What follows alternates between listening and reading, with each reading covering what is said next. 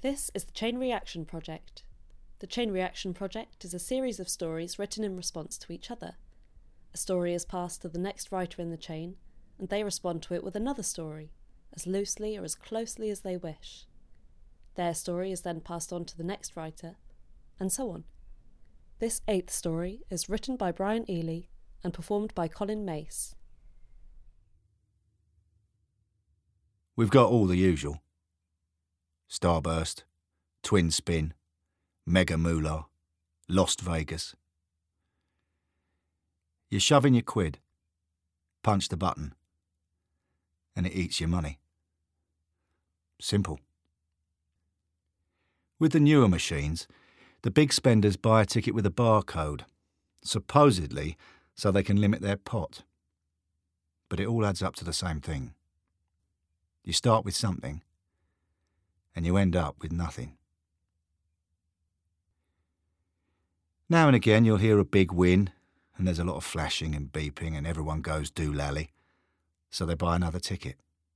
They think they're winning, but all that's happening is they're having a good time losing. We give them a good time.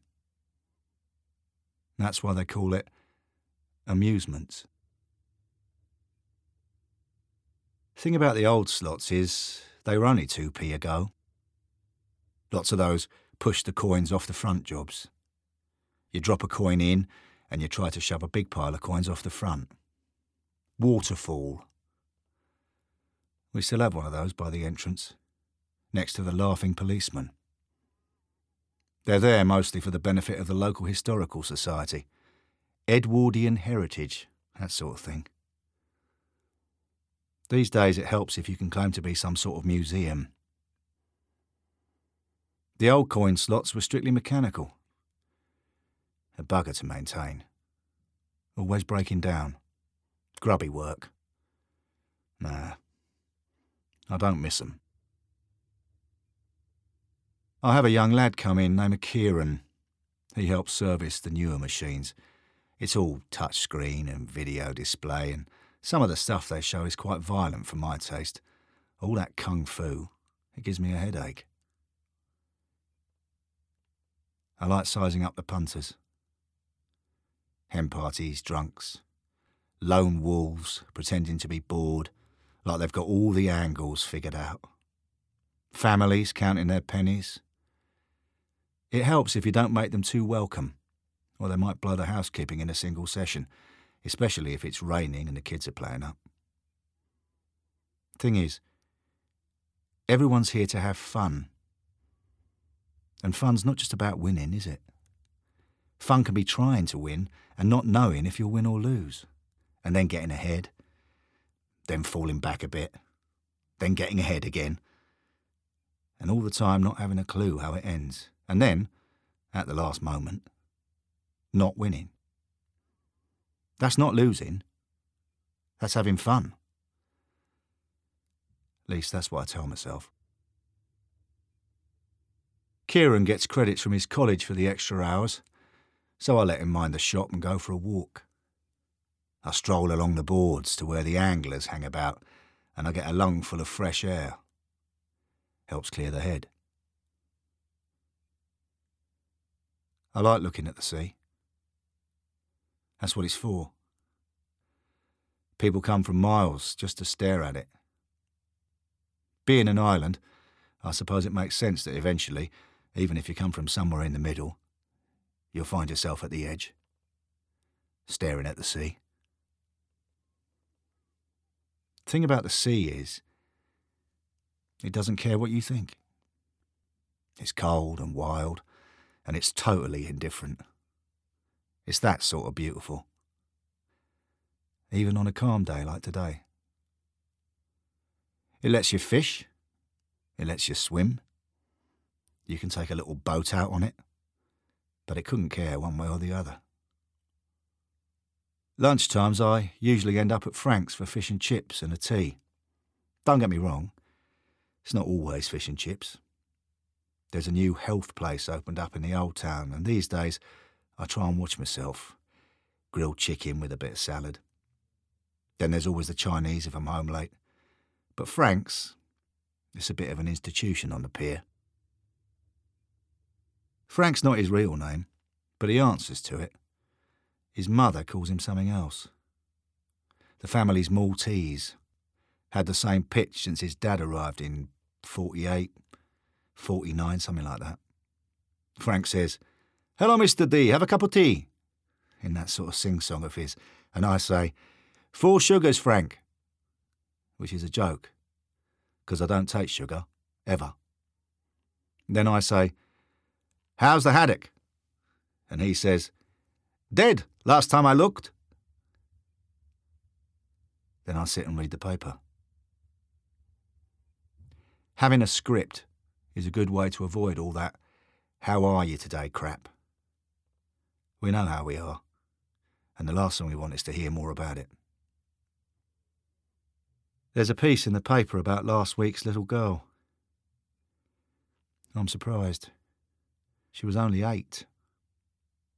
If you'd seen the picture on the news, you'd have said 13 or 14 easy. Kids look so much older these days. And then, when they get to be 21 or thereabouts, they look far too young to be that grown up. It's funny. She saw her mother jump. It does happen. People drawn to the edge can do that. They get drawn, and then they go over. I always wonder, was it planned? Or was it a last-minute thing? Spontaneous, so to speak. There's some sort of incident once a year, at least. Late in the season, usually. Maybe they were tempted earlier, but it takes them a while to pluck up the courage. Maybe they paid a visit beforehand and had a look, and they sort of rehearsed it in their head. I see them doing that.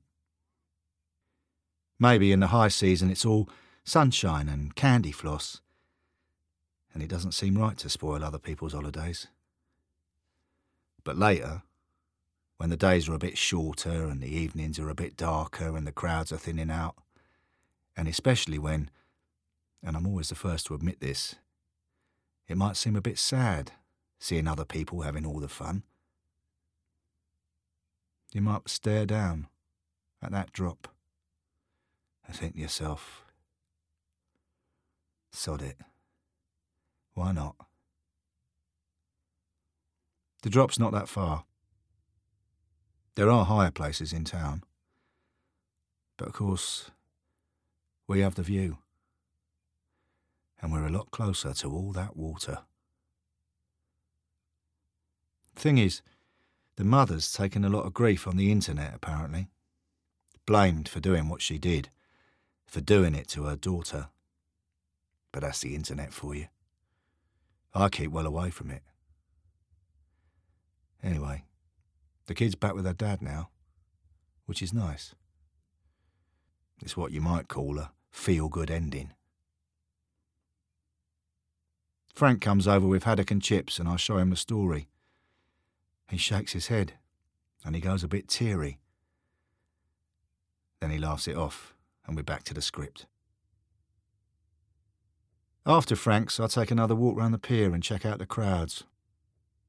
We don't advertise, if you don't count the big sign in lights over the entrance. Dreamland. That's the name. Kieran, the young lad, he reckons we should ditch the Edwardian amusements, and some of the new ones, and go for something more up to date. Virtual reality, he reckons.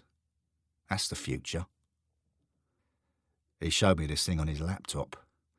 Punters in helmets like astronauts, waving imaginary swords about and killing aliens. So yeah, more violence. I asked him, how much? When he told me, I nearly choked on my tea. Not in my lifetime, Kieran. Thing is, Dreamland's a special place. It's not about the slots or the money. It's not about the future. It's all about location That's how we draw them in. We draw them to the edge.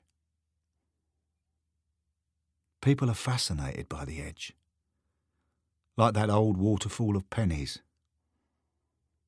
They look at it and they wonder, what happens when I fall? Sooner or later they learn, and that, in a nutshell, is what my business is all about. Thing is, you think you're winning, but all that's happening is you're having a good time losing. Or at any rate, we try and make sure it's a good time. The rest, well, that's up to you.